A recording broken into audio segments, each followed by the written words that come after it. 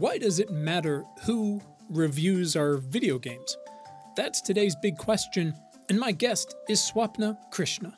Swapna and I recorded this conversation in 2022, and as gaming and the entire media ecosystem changes and evolves and is pulled apart and merged together, it's more important than ever to, one, find reputable sources we not only trust, and who are, two, objectively worthy of our trust, but three, who we have a connection with. And that's why representation matters so much. Swapna is a writer and a journalist covering space, science, tech, and pop culture. She writes everywhere from Fast Company to StarWars.com, from StarTrek.com to Business Insider and the LA Times, Bitch Magazine, Bustle, Mental Floss, and more. Swapna has appeared on a bazillion excellent podcasts. She's been at Comic-Con, and she's the co-host of her own show, the Desi Geek Girls podcast, and the host of PBS's show, Far Out. Swapna often writes some of the most first-person, empathetic tech and pop culture commentary on the web. I love it. Welcome to Important, Not Important. My name is Quinn Emmett, and this is Science for People Who Give a Shit. In my weekly conversations, I take a deep dive with an incredible human like Swapna, who's working on the front lines of the future to build a radically better today and tomorrow for everyone. Our mission here is to understand and unfuck the future. And our goal is to help you answer the question, what can I do?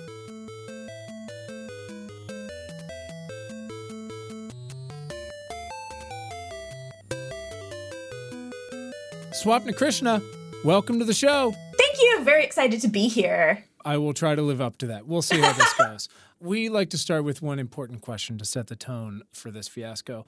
Instead of, Swapna, what's your amazing, incredible life story beat by beat? I like to ask, Swapna, why are you vital to the survival of the species? Because I tell people they should care about science and space, which I think is so important, because in a world where we're constantly getting pings, we're constantly getting notifications, we're constantly being told why we should care about things that feel like they're out of our control and why we should always be activists. Preserving that sense of wonder and that optimism and that hope is so important. I love that answer. You're amazing. That's it. We're done. This was great. No, I think that's really great. When I was making all of my notes and doing my research in a non-stalkery way, that reflects a little bit to something I want to come back to, which is your work is actually really personal, which is super interesting. So I want to dig into that. Look, you're writing, and again, you can go to your website or read your stuff forever, and I feel like I've been inadvertently reading your things for forever here, because it's like Fast Company and Engadget and Shondaland and StarWars.com and StarTrek.com and Bustle. Like we were saying, not to say that there aren't other examples of this out there, right? But in a world of endless tech and pop culture reviews and commentary and hot takes, you seem to intentionally thread your work, at least to me it seems that way, with this ethos of this is what this means to me, or this is how this show or game affected me. And it's very relatable. And it gives readers a way in that's not just here's the specs, right? Or here's the fan service. By the way, love those too, right? Yeah. Oh, yeah. But recently, I can't remember if it was right around when we were scheduling the first time or rescheduled, you helped me in a very specific way. So my son has pretty brutal ADHD, and we both love video games, but my wife and I have to be very careful about how we allot him time to use them, because he has an impossible time tearing himself away from really any of them. Enter Cozy Grove. Oh my And God. you did this because we were driving back from some swim meet or something, and he really wanted something, and we don't break out the Switch that often. I know you love the Switch. I had just read your piece about the snowstorm, and it is such a kind and gentle game. And again, you made it relatable in another way, because you're like, oh, look, my Switch is amazing.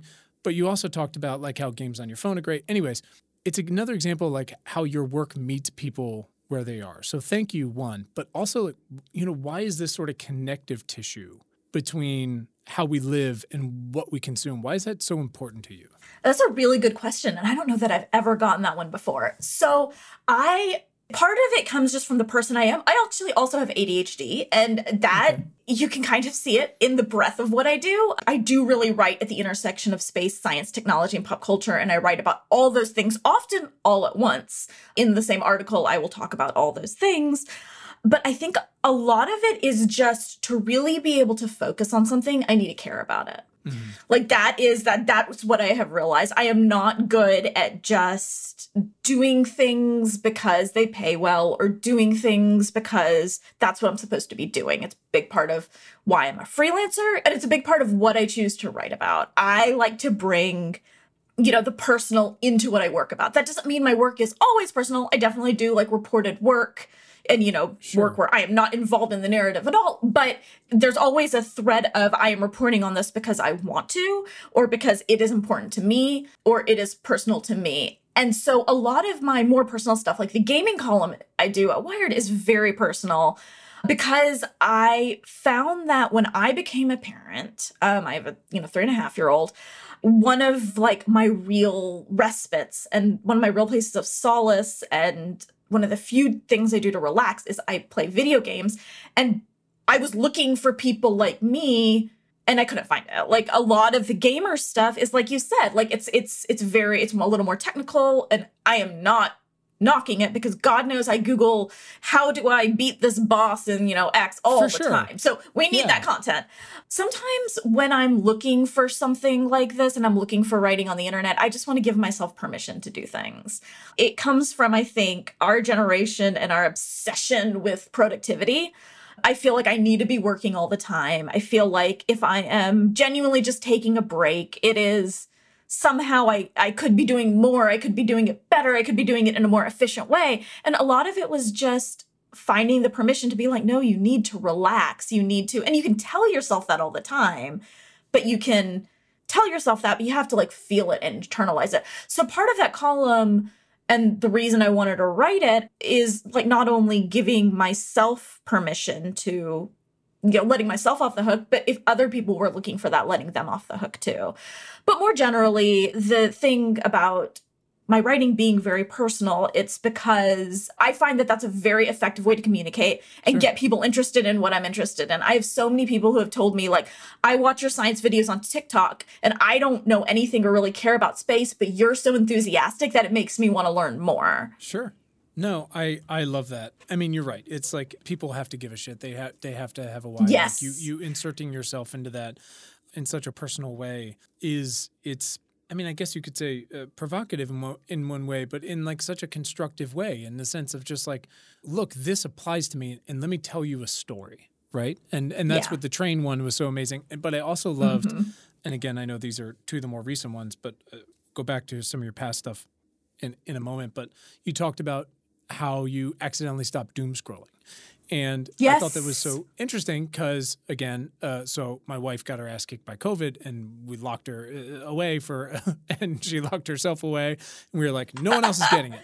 But very quickly ran out of things to do. And she was just like, I'm just doom scrolling so much. And I thought we didn't directly use the mansion game you mentioned, but I thought about that line where you essentially said, look, I love my Switch, but doom scrolling is on my phone. And I need something there that's going to make me stop doing that. Besides just like take Twitter off your phone, do these things, right? Exactly. Like I've done all those things. Right. And again, it's like it's meeting people where they are. It's not just like go buy a Switch. It's like, great, you can't find one for 6 months or whatever. But like you've got your phone and there's got to be something there that can help. Right. And not everybody can afford to drop $350 just on a whim to, so it's just your phone is there. It's accessible. Pretty much everybody has some edition of a smartphone. Might not be the most recent, but it doesn't have to be for a lot of these mobile games. We're not trying to play like Elden Ring on your phone. It's like these are very simple games that aren't usually too demanding.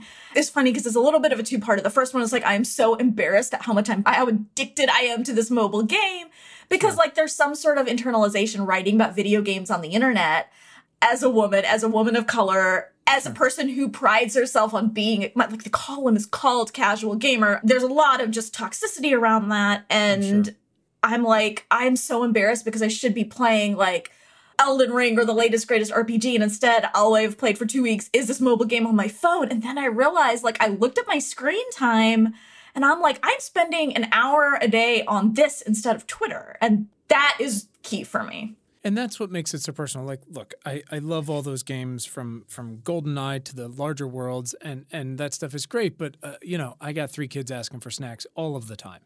And this is one of the things you talked about with Cozy Grove is how it tracks a log for you, and it's so gentle and it's so intentionally kind about the way you come back to it versus some of these games, like you said, I got to Google 6 different ways to this chat room about how I can defeat this thing. And I'm like, oh, guess what? I'm out of time. We got to go swim practice. Like, exactly. I don't have that. I don't want to have to keep a notebook on what I need to be doing next to my game. I just want it to log in and it be just not have to think about it. But like you said, it's also sort of unintentionally, it became this 1-for-1 replacement for Twitter, which is like, have I caught up? Am I on this thing? And for some of us, that can be part of our job, which is fine. But we can also do that in an intentional way and find things, like you said, sometimes you can't just take them off because guess what? Then you open it in Safari and you're like, well, guess what? I'm fucking back. But having something you want to do on the same device does matter. That's the key. Let's talk about Far Out, which I love. It's a delight. It is. I love it. So it's fairly new, right? How many episodes in are we? We are just 2 episodes in. 3rd episode is dropping at the end of July. This is very exciting. So I love the first one about getting old, and then the second one, which I was curious. It's a little more near term. So here's my question. It's described as exploring the future of humanity on this big, messy planet called Earth. Great. Yes. Episode 2 is about things that we talk about all the time here, which is essentially depleted groundwater and desalination and water recycling and how parts of the world are running out and things like that. I'm curious, basically, how are you planning the content for something like this? Is it your baby? Is it PBS, somewhere in between? How far out are we going to get? Et cetera, et cetera. It is very much a collaboration. We come up with the topics. We film and produce. PBS is by PBS North Carolina, the affiliate, but we work very closely with PBS Digital Studios headquarters. But we come up with all the topics at North Carolina, me, and I collaborate with my producers and my researchers, and we come up with the topics, but we do get approval and feedback from digital studios. But it's very much like our baby, and it's been up to us to kind of figure out the crux of the show, like where are we going to focus? These are 8 to 11 minute episodes, and we're talking about huge topics. Yeah. So one of the real challenges we've run into is getting as narrow as possible and getting as detailed as possible because we would rather go deep than broad. So how do we do that on a huge topic? And that's been a thing we're still constantly talking about and working out. In terms of how far out are we going to go, that depends on, I would love to go 50, 100 years out, but it also depends on how much our experts are willing to speculate, which experts are usually pretty hesitant to speculate much more than 10 to 15 years. So what we're trying to do is balance and respect that, which, you can't predict the future, with also being here's a really cool thing we're hoping we're working towards. It's been very exciting, and I'm a writer on the episodes, but it's been my first foray into on-screen work and doing all of this. I do, TikTok videos, but that's very different than an 8 to 10 minute YouTube video. And so there's been a big learning curve for me in terms of learning how to write for this kind of show. Going deep in 8 to 11 minutes is pretty difficult. Challenge. It's a challenge, but it's funny. It reminds me of, I was talking to someone recently about, growing up, and in one example, your teacher could say, write an essay about anything. And I'm like, I don't know what to do. But if your teacher's write 400 words on what you did the last week of summer vacation, great, let's do it. Yeah. Constraints makes the world go round for me. No, I'm the same way. If you ask me, what's a book you read recently you enjoyed? I'm like, do I read? I don't know. I don't know. Books? What is this book thing? Right. I really like thrillers. Can you recommend a thriller? I'm like, oh yeah, here's 8 Great. I've read recently that I enjoyed. It's just my brain needs that constraint. So I actually, once we come up with a topic, it is a lot easier to kind of narrow in on what's the because the topics are still really big. 103, which is coming out at the end of July, is the future of cannabis. That's a huge topic. Yeah. So how do we narrow that? Where are we going to narrow in? What are we specifically looking at? And how do we get, and this is very important for PBS and the Terra channel, which is the YouTube channel, the specific PBS YouTube channel we're on, how do we get deep into the science and technology? Those are the challenges and the questions we're asking ourselves. It's funny when you say it's so much easier if someone says like, hey, what's a specific thriller, published between 1995 and 1998 versus, write about anything. And I think about, again, kind of coming back to this, the first time I realized like my kid had a lot going on in his brain was he must have been, I don't know, 2-ish, something like that. And we spent a few months while my wife was making a movie in New York. And usually we were in Los Angeles for most of his childhood. Now we're in Virginia. But we're in New York and busy roads outside of all this. And of course, he's very much you're in it now, like sort of toddler stage. And he was having a hard time falling asleep. And I said, what are you thinking about, buddy? And he took the deepest breath and he named basically every construction truck that's ever been in existence and every automobile that had gone by the door that day. And I was like, oh, shit, there's a lot going on in there. At any given time. So, and I've thought recently about, when he gets projects at school or when he's working on things or when I ask him what's going on or what do you want to write about or what's this homework supposed to be about? And you can see him just being like, it could be anything and everything at the same time and how important it is for me to help try to provide those constraints for him. Yeah, absolutely. Yeah, no, I'm seeing the same thing. Like similar in my toddler, like he's just like, it's getting harder and harder for him to fall asleep. And I can just tell he's thinking, like running through the day. And he'll like randomly like talk about, he's very like only child. And also I am like this as well. So I get it. Very particular about his stuff. So like his thing is he constantly thinks about other kids coming over, like kids from school and stuff and like touching his stuff. And I'm like, kid, like nobody's going to come over and touch your stuff unless you want them to. Right. And so like, it's just so interesting. But yeah, I think giving those constraints, and I think for kids, for adults, for all of us is really important. And so one of the things on the show, I never want somebody to come away from it and feel like that was just an overview. I would much rather be like, okay, but what about X, Y, Z, and A, B, and C aspects of it that you didn't address? I would rather get very deep into one aspect of it, which is, I think, what we do for cannabis. Water was a really good example of a broader overview of a topic. And that was the episode I was like, okay, we really need to like narrow because that one was a little bit broader than what I would like to do. That being said, I think it's a great episode. I'm very proud of it. And like the illustrations and the graphics are incredible. Yeah. But I want to get a little more into the nitty gritty of the science and the technology. And that's what we do going forward. And I'm really excited. It's hard. I mean, when you tackle anything, climate, water, food, whatever it might be related, there's 70 different strings you can pull. So it's hard to say, like, are we going to run out of water? It's like, I mean, how much time do you have? I know, we can exactly. do this all day.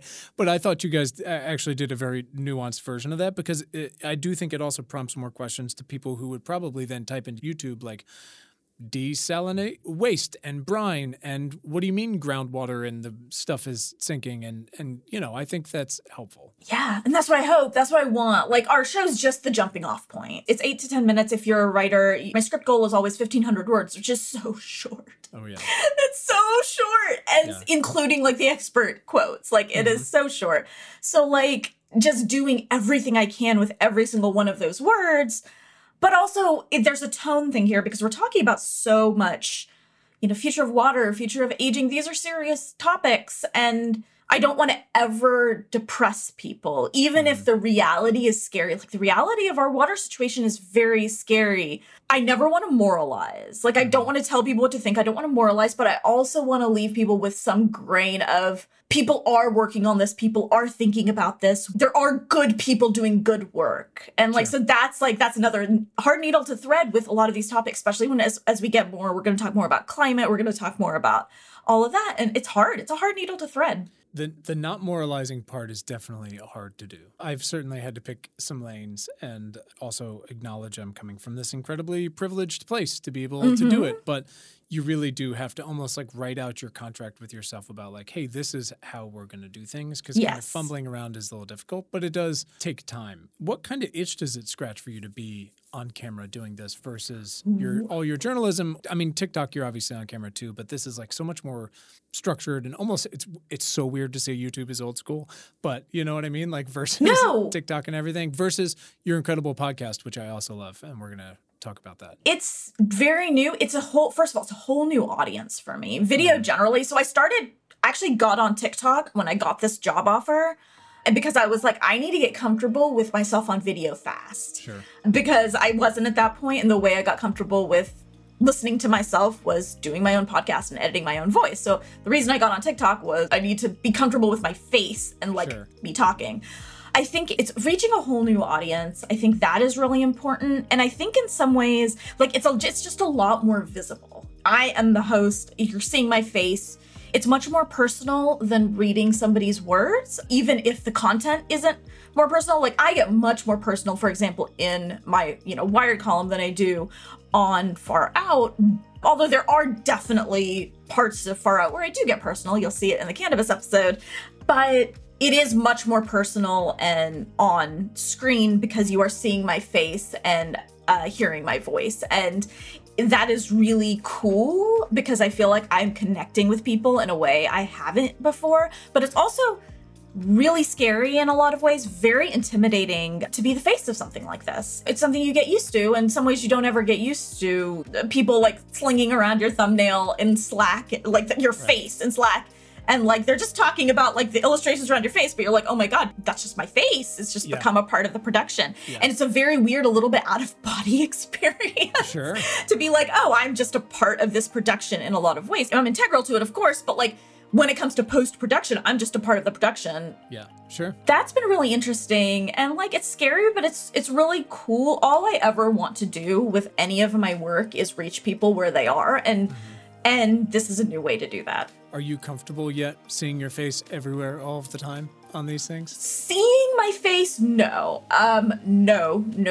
I don't know that I will ever get there, but doing the work, yeah. Like I'm comfortable on the green screen. I'm comfortable filming like in the studio. And that's partially because like my team and producers are so good. I was so intimidated to use a teleprompter for the first time. I was like, I'm going to mess this up. I'm absolutely going to mess this up. But no, it actually went really well. I don't know that I will ever get used to that part of it, just seeing my face everywhere. It's funny. We've just spent 15 years in LA, and my wife is a very hardworking and successful screenwriter and producer, and so we've got a number of friends who make their lives on screen in a variety of ways, and it's incredible. I would say the majority of them, if you ask them if they watch their own movies, they're like, absolutely not. Like literally never. I will never do that. There's a variety of reasons.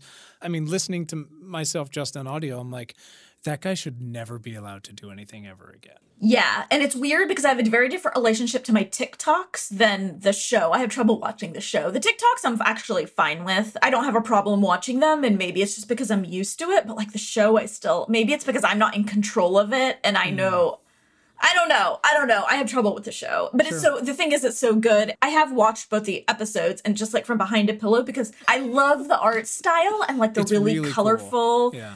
I think that is important because I think science and technology can be so, not drab, because I don't want to put it that way, because it's cool, but the color palette is often not, you don't associate with bright colors. One thing I want to do is, if you love bright sparkly things and you love like bright pink and you want to wear glitter nail polish, hey, I'm wearing, bright orange and pink nail polish right now. And that is absolutely valid. And you can bring those things to science. Like, that doesn't mean you're not serious. I'm so excited with the color palette. And that's why I try to wear like bright clothes on camera and stuff like that. I want to send that message that you can be a serious science person and still like love bright colors or love glitter or love like poofy skirts or whatever people love. I think it's great. And again, it's meeting an even greater variety and volume of people where they are that for a very long time, no one has made that effort.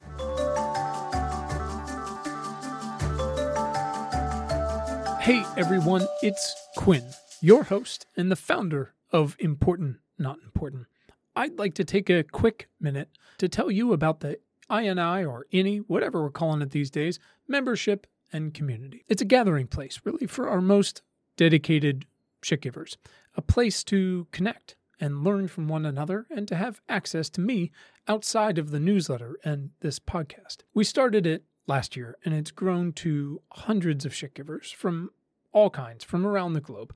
I'm talking about teachers and investors, students, electricians, journalists, artists, scientists, and policymakers, and more. Members get exclusive access to our daily news homepage, which is very cool, and to much more top-of-mind weekly articles, research, and tools that you can use and to stay ahead of the game, member-sourced action steps, twice monthly book and culture recommendations that have nothing to do with the end of the world, virtual events, and of course, the membership Slack channel. Look, so many people come to us asking, what can I do? And we think we do a pretty good job of answering that question and providing context for the answer. But the best answers and the best perspective really come from the community, a wide-ranging community. And we would love for you to be a part of it, to feel supported yourself, and to contribute to discussions and actions alike. And of course, by becoming a member, you're directly supporting our work here and ensuring that we get to keep doing it. So if you'd like to learn more, head to importantnotimportant.com. And if you're already a reader, you can just hit the upgrade button at the top. If you're not, go ahead and subscribe for free, and you'll see the option to become a member at whatever level works best for you. And as always, you can always find the link to become a member right in your show notes.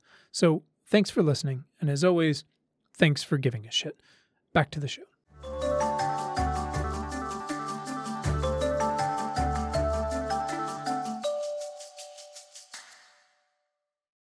So Yeah. I think it's awesome. It reminds me, one of our earliest guests and one of my children's favorite humans is Emily Calandrelli, who's been doing Oh stuff my God, forever. Emily's one of my close friends. Oh, that's awesome. I want to just say, she has a little empire now. Oh, yeah. And she could be so standoffish, but instead she has been the most like helpful, kind person in helping me adjust to all of this. Like even, I just want to shout her out because we've been close friends for a long time, but like I have been so out of my depth at a lot of this on-camera stuff, and Sure. she has been the best human. I mean, she's always been amazing. Her Netflix show that my children have probably watched 40 times. That, I again, know.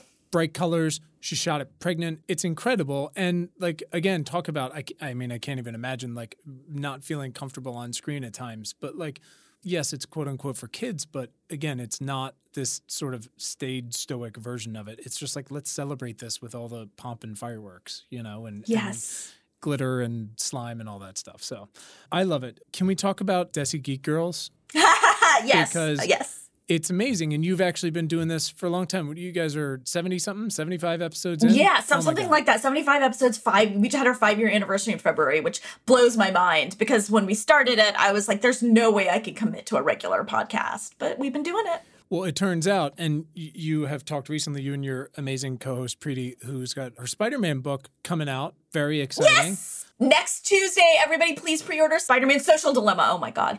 Yeah. My kids are all over it. It's going to be great. Yes! But it's amazing because you're like, I don't know how I could commit to so many episodes of this. And it turns out in one of your recent episodes, you were talking about literally the amount of content out there. It's impossible. Yeah, no. And it's funny because I thought recently, I was telling a friend, they were asking me what I thought of Obi-Wan or something. And I said, you know, I think 15-year-old me would be very much not pleased with 39-year-old me who's like, there's too much. It's too much Marvel. It's too much Trek or Tolkien or whatever it might be. Would just be like, what's your problem, man? But it is. It's relentless. Like It is. No, like people have been asking us, like, when are you going to do Miss Marvel? Because I think we covered the first episode and we haven't done anything. And the dirty secret is I haven't watched past episode 2 because When like would I you? just don't have time. Like I travel to film because of like the relentless YouTube schedule, and we're playing a little bit of catch up. I'm writing like 5 scripts and filming 5 scripts in 2 months. Like I don't have time. And so like, that's what we were just talking. And one of the things I love about doing a podcast with my best friend that is not like a job is when one of us gets behind or one of us gets overwhelmed, we're just like, we're not filming until it's fun. Like we only film when it's fun. you have to have that outlet. That is key. And that's why we both stuck with it, because the second one of us is stressed out or she's had like a million book deadlines because she's a superstar. And I'm just like, no, it's not a conversation. Like, let's just wait until we both are excited about it. Or we both like, want to talk about these things to get away from the world for a while. And then we'll record. It's interesting because, some of the most popular podcasts from the past 5-6 years are these very friendship-based ones, right? It could be two non-celebrity type friends. I think there was one, I remember the New York Times wrote an article a few years ago. It was just two sort of like 35-year-old women who call each other and talk about things that apply to 35-year-old women. And the hordes of people listen to it because that's incredibly relatable. And it's easy. It's a friendship you feel like you're part of. You can turn off anytime you want. There are no strings attached. And it seems to bring the host so much joy. And it's interesting because you pointed out it's much easier and it's much more manageable in the long term if you're like, look, we're not doing it unless it brings joy. And it's hard because when these shows get really popular, it turns into a business and an obligation and a whole thing, right? And that can suck the joy out of these things. I have to say, like, you and your amazing co-host make these pop culture conversations so personal. So I want to talk about Girardi and Picard. Okay. because there's a show Okay. I haven't looked forward to for a very long time, like Picard, and season 2 was interesting. There's a lot going on there. It was a lot, yeah. And you made this point that I couldn't get away from when I was on my Stairmaster watching Picard, which is how that show dealt with childhood and mental illness, and how maybe it's not so great to lock people in what seems to be a room or a cave from the 18th century, but also the 23rd century. And you said, and I'm going to paraphrase this a little bit. Again, I thought about this because of everything that's going on right now, which is what matters for the story is how this little boy interpreted and processed this information for his entire life. Right. Yeah. And in a world where pop culture, whether it's Solo or Picard, we're always going like, why are they this way? And how did they get this way? And they took this on in a really interesting, some people loved it, some people did not so much like it way. But I'm constantly thinking about how to inform and educate and involve my very privileged kids in this incredible world they're inheriting, but a world that's increasingly relatively perilous in a lot of ways at school or in the heat, or whatever it might be. But also a world where they're obligated to help people and solve problems and take care of themselves. So when you guys talked about that, I thought, again, about how you make your work so personal. I'm curious how you think about that challenge as a mom. Oh God, all the time. Like all the time. I'm of the opinion where I'm going to inflict trauma on my kid because every parent does it to every kid. Like I'm going to do it. I just at least want to be cognizant enough so it's not the same trauma that was inflicted on me. Like, you know, like it's just, and that's one thing in terms of like bringing it, like in terms of parenting. And the second thing is my job isn't to make my kid into who I want him to be or who I think he should be or, you know, my goals, my dreams. My job is to help him figure out who he is and become the best version of that.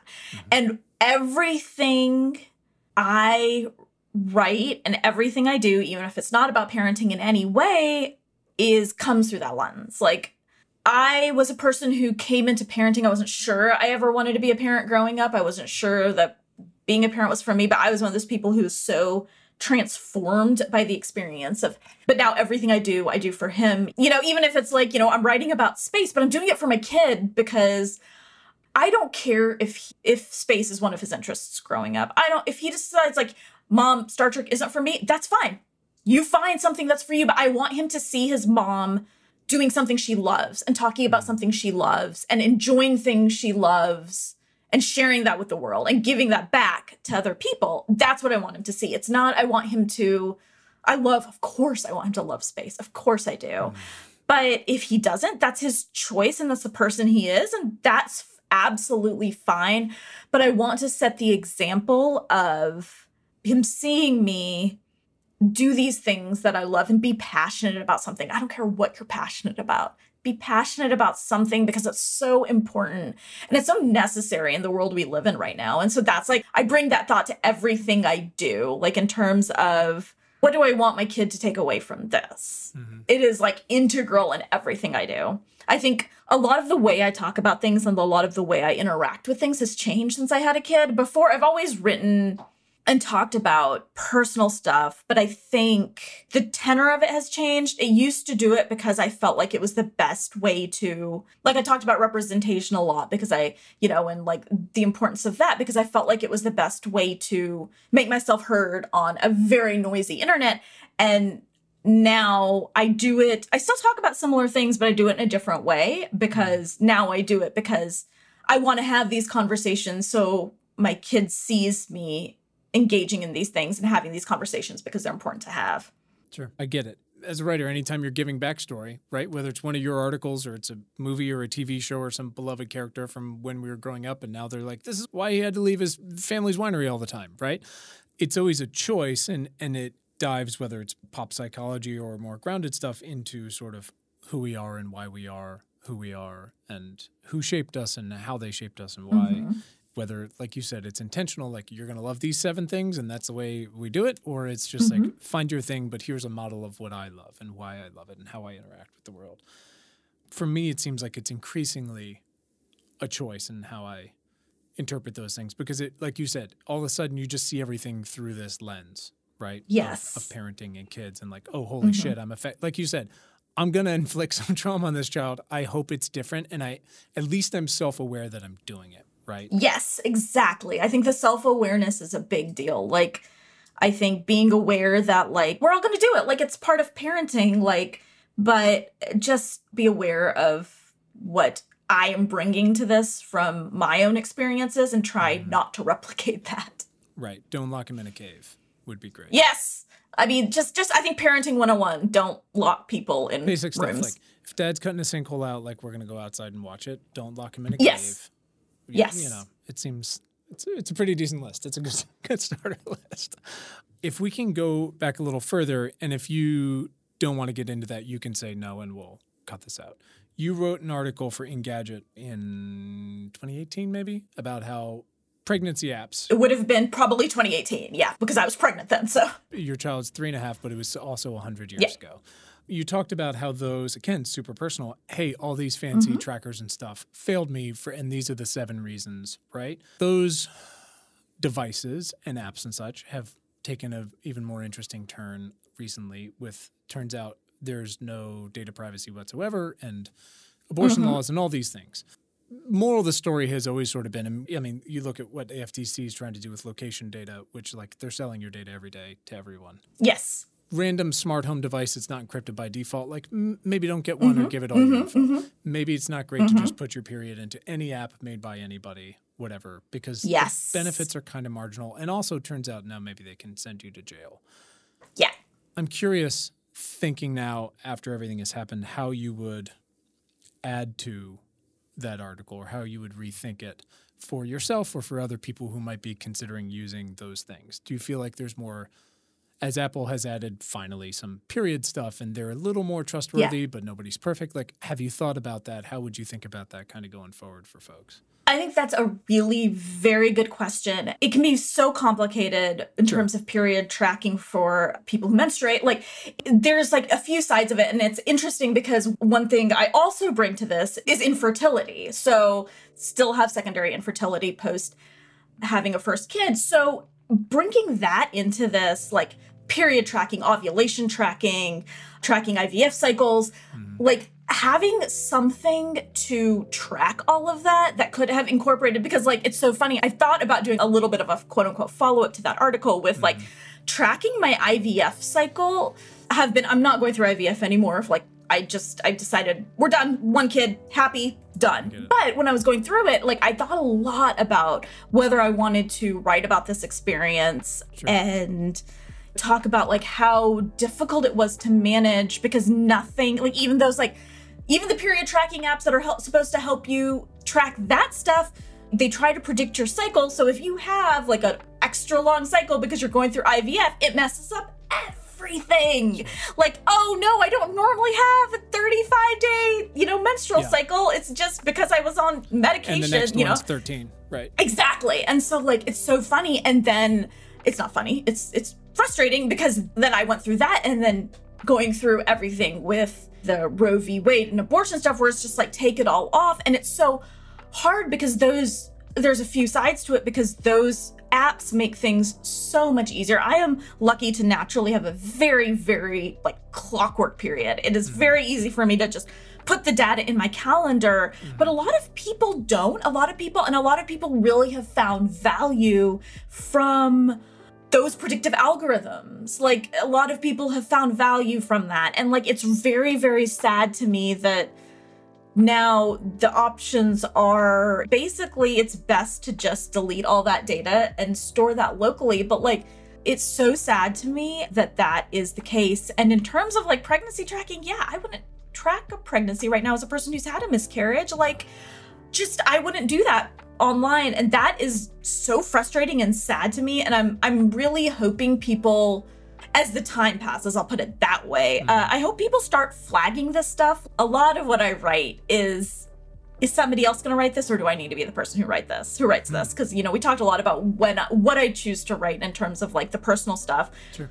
Is it going to be somebody else? I've talked a bit here and there about infertility. I haven't written about it because it's kind of a family decision to write about that. And I haven't gotten there yet. I might do it at some point. By the way, just to interject, and we can cut this out if necessary, but I get it. My wife and I did 8 rounds IVF and had 5 miscarriages and all these things. So I'm both inapplicable to talk about it because I was not the person receiving the shots and all that stuff, but I get it. And you're right. It's a family decision. It's complicated and it's hard. I will just say between you and me, I would not talk about it here if I was not comfortable talking about it. So like, there's also a difference between talking about it on a podcast where like it's a more closed group than like putting it on a Twitter or on a website. Of course.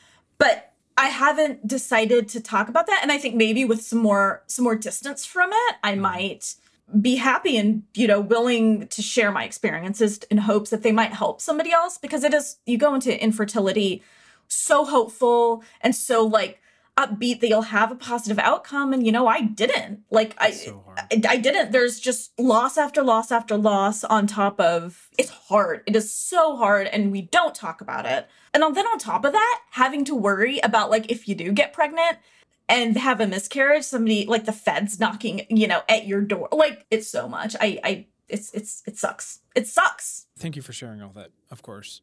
When my wife and I went through it, it was 8 to 12-ish years ago. And so much has changed technology-wise since then. And on the one hand, I would have been, like you said, if you go into IVF full of hope, it's a tough one because you should probably remember why you're there, which is it's hard. Even with all the most incredible tools and magic and money in the world. And we were so lucky to have all that and still failed over and over again. Yeah. But I think now, if I could go back, 10 months before the Roe v. Wade stuff became more clear that it was going to go the way it's going. If I put myself there and look back 10 years, I'd think like, boy, some of this technology would have been really great because we didn't have any of that. I mean, iPhones were 2 years old. You couldn't even call an Uber at that point. The idea that my wife could track her period or any of these things on her watch, much less more complicated IVF things or pregnancies or whatever. Our pregnancy app was just like, congrats, it's the size of a cherry tomato. And you're like, that's so cool. Look at what we can do. I mean, compared to now and the data and the algorithms, it's very primitive. But at the same time, it comes back to this question of trust and responsibility and accountability of the companies that build these things to not just help people on the surface, but then not to immediately go and sell that data. Again, skip the Roe v. Wade part for a minute. I mean, we look at the markup does an incredible job of covering this stuff on a day-to-day basis of like, hey, these companies are selling your shit literally all of the time, right? Yeah. And now that's so much more complicated, but it's actually turned back on these companies a little bit, going like, hey, guess what? You're accountable for that data, and we're going to knock on your door. And so maybe don't collect it. But here's the problem, because a lot of things can be true at once. And we talk about this with climate and COVID and stuff, which is they can also be really helpful to folks. So it's really hard when you said, maybe the best answer is delete it. That sucks for a lot of people who really need help, or just women. We had an incredible scientist on, Dr. Elizabeth Russo, who's designed sort of one of the first genetic tests to help you pick a birth control that doesn't make you super depressed because there's so many options and they're just gnarly, right? And again, I've never gone through that, but I have seen the indirect effects of that. And that stuff is really helpful. But again, you're going, yeah, that could really help me. But like, I'm just giving away this data that now, holy shit, the implications are gnarly behind that. And again, it sucks because it can be really helpful.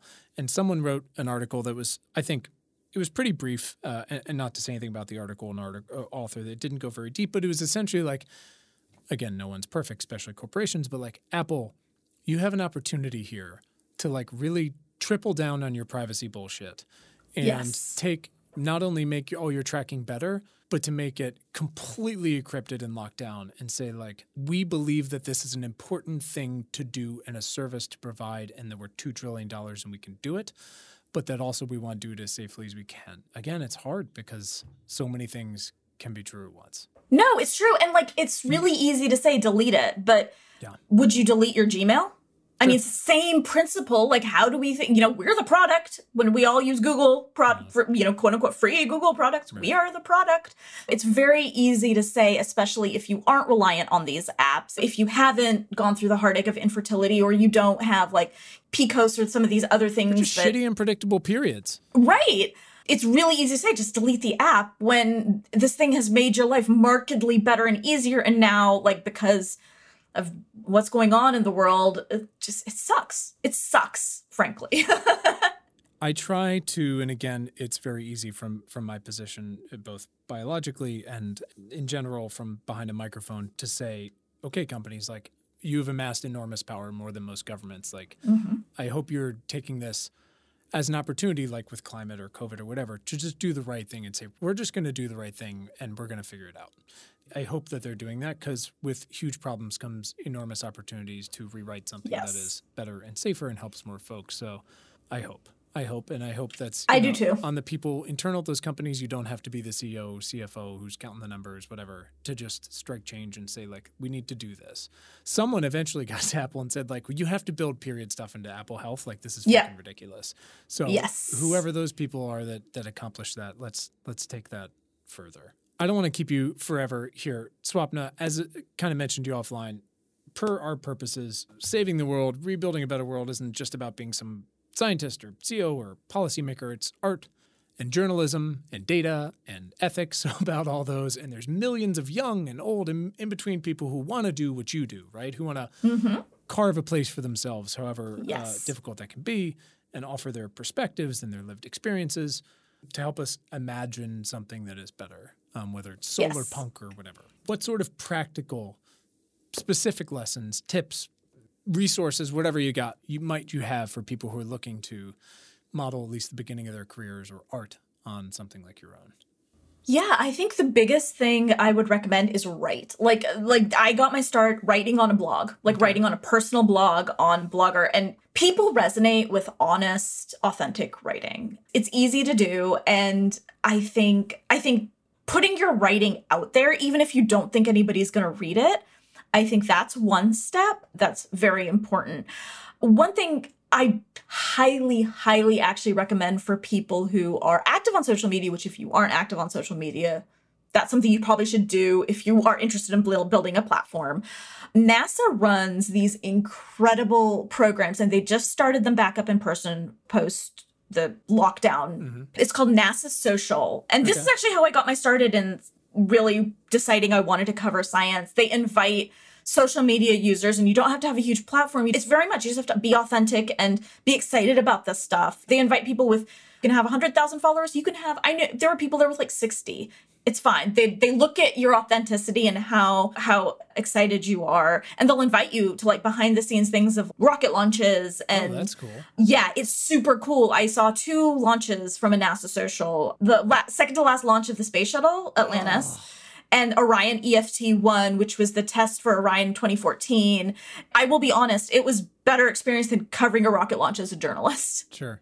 Like more access, really cool speakers. They have like astronauts come and talk to you, people who works on the missions. You get to like tour the NASA's vehicle assembly building. It's incredible. It is the best experience. It's one of those things that is like a life-changing moment. Like that is when I decided like, oh, and it gives you like, it sounds like odd to just be like, apply for this thing, but I feel like that's what gave me credibility. Like live tweeting NASA, like the NASA stuff was what made me realize like, oh, maybe I have a knack for this. Yeah. And maybe I'm really good at this like short form communication.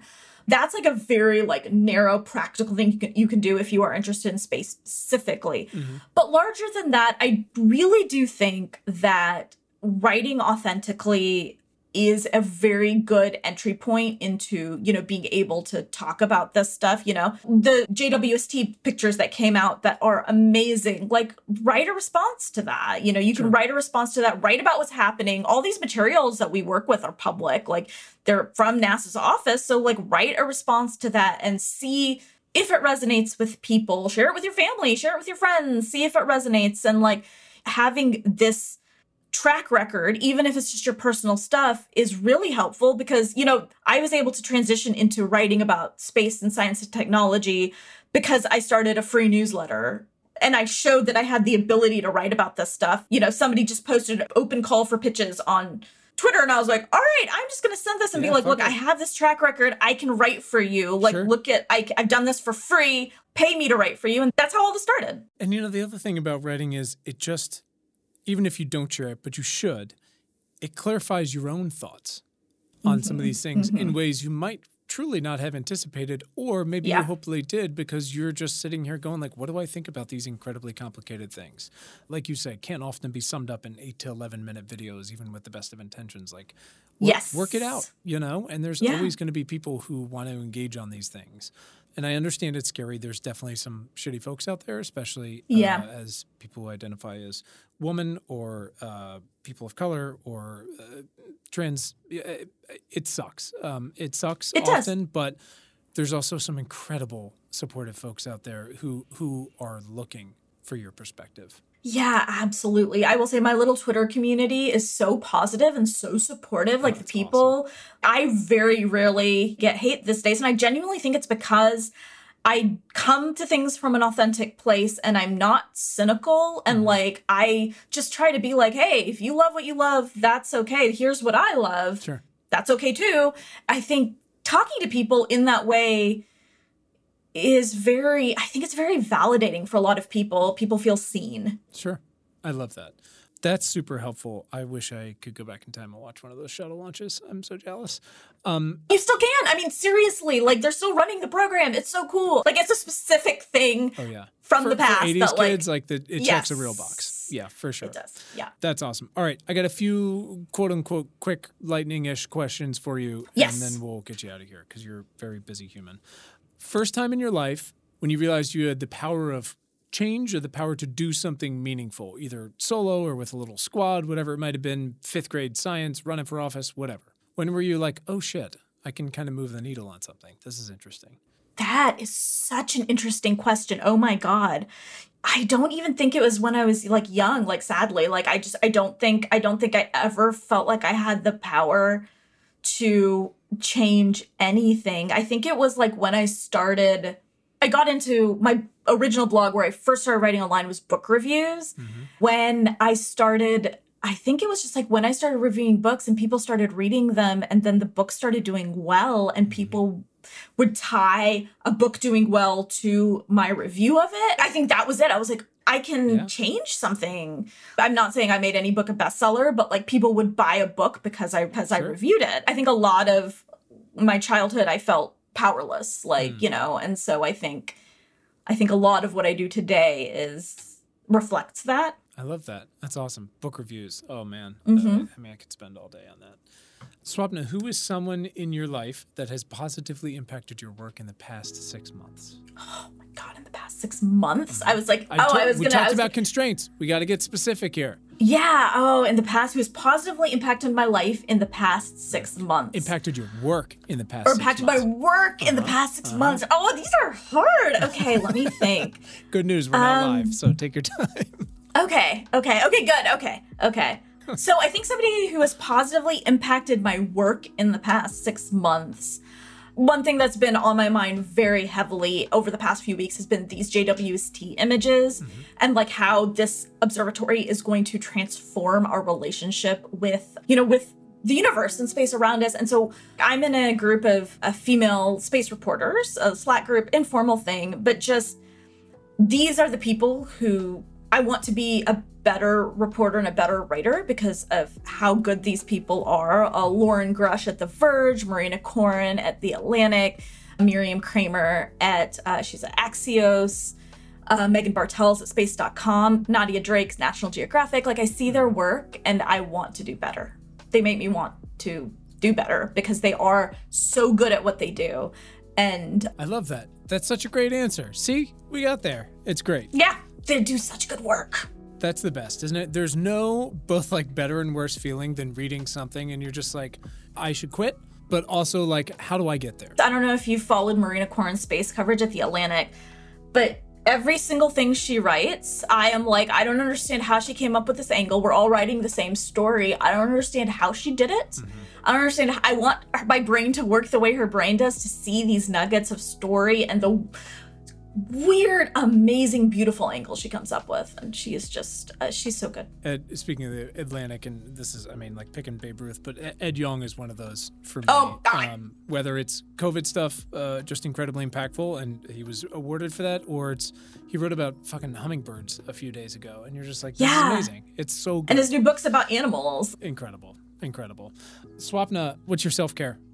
It's important for all these people who want to be like you and do all these things to recognize that it's also hard and it's taxing and you're also a mom and a partner. So how do you take care of yourself? Because we all got to do a slightly better job of that.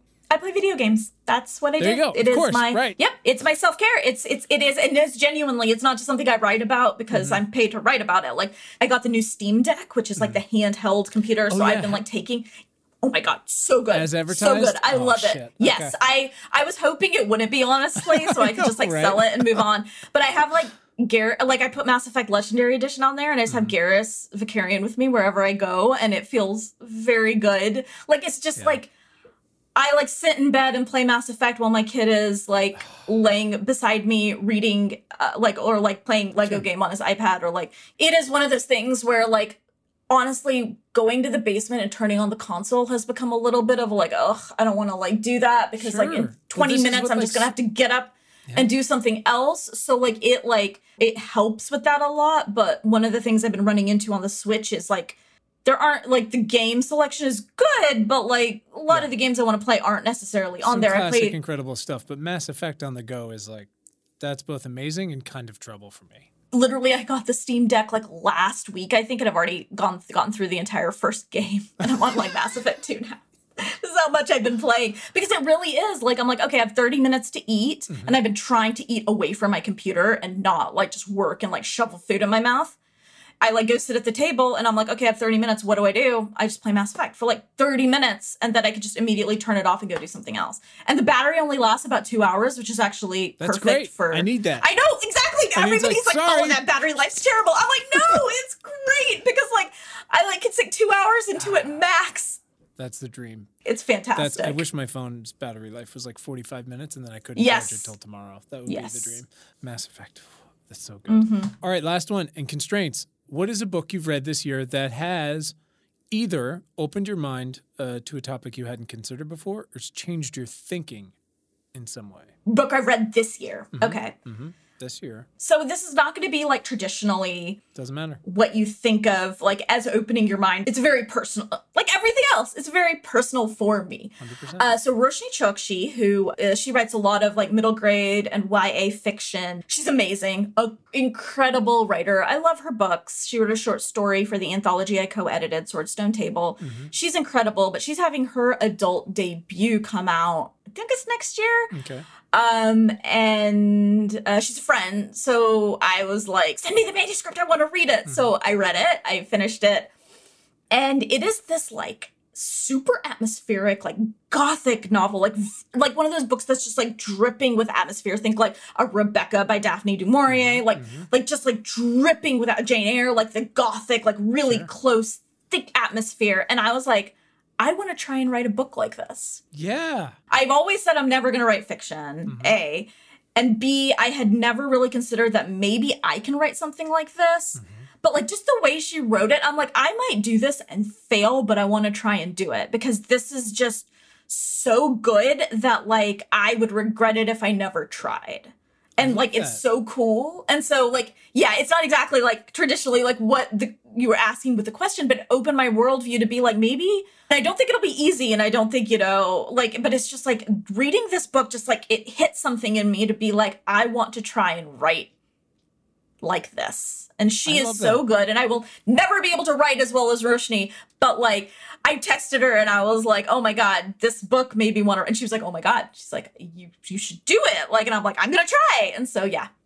I love that. The book is the last, it's the last tale of the Flower Bride, and I think it's coming out next year. All right. Well, when it comes out, we'll put it out. We have a whole bookshop list, and we'll throw it on there. It's really good. That's awesome. I love that. You should totally try your hand at fiction. I want to try. Like it might be nothing. It might be terrible, but let's try to do it. Yeah, I know. In all the free time. I went to liberal arts college, and how many kids showed up, and they're for 10 years they're like going to be a doctor, going to be a doctor, going to be a doctor, and then they take some random ass liberal arts class, and they're like, I don't know, maybe I'll study specifically 1640 to 1670 religious history, and you're like, what? Exactly. But you just never know. Exactly. Until you know. You never know. I love that.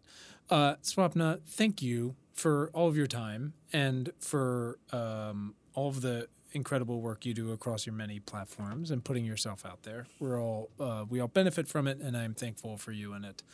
And for chatting with me today. Of course. course. I had a lovely time. This was wonderful. Thank you for having me. Always. Where can our listeners follow you on the internet? What's your preferred? I'm on Twitter way too often, probably at skrishna. It's Twitter and Instagram at skrishna, and TikTok at swapna_Krishna. Awesome. And Far Out is on PBS Terra's YouTube channel. Okay. And number 3 on cannabis comes out when? July, I believe. The next, let's see. I should know this off the top of my head. The 3rd episode comes out July 28th. All right. Rock and roll. Well, I'm excited to dig into that. So thank you. And good luck with the sinkhole. Thank you so much. It's amazing. All right. Oh my God. This was lovely, by the way. I had so much fun. Oh, you're so sweet. Thank you for asking. It's a delight, truly. It's such a privilege to be able to talk to folks like yourself. Your work is fantastic. Thank you. I appreciate that. And that is it. Important Not Important is hosted by me, Quinn Emmett. It is produced by Willow Beck. It is edited by Anthony Luciani, and the music is by Tim Blaine. You can read our critically acclaimed newsletter and get notified about new podcast conversations at importantnotimportant.com. In fact, there you can also find fantastic t-shirts, hoodies, coffee mugs, and other things. You can send us feedback. I'm on Threads at Quinn Emmett or at importantnotimp. I'm also on LinkedIn. We're not really doing Twitter anymore. If you're interested in sponsoring the show, you can also go to importantnotimportant.com. Thank you for listening, and thanks for giving a shit.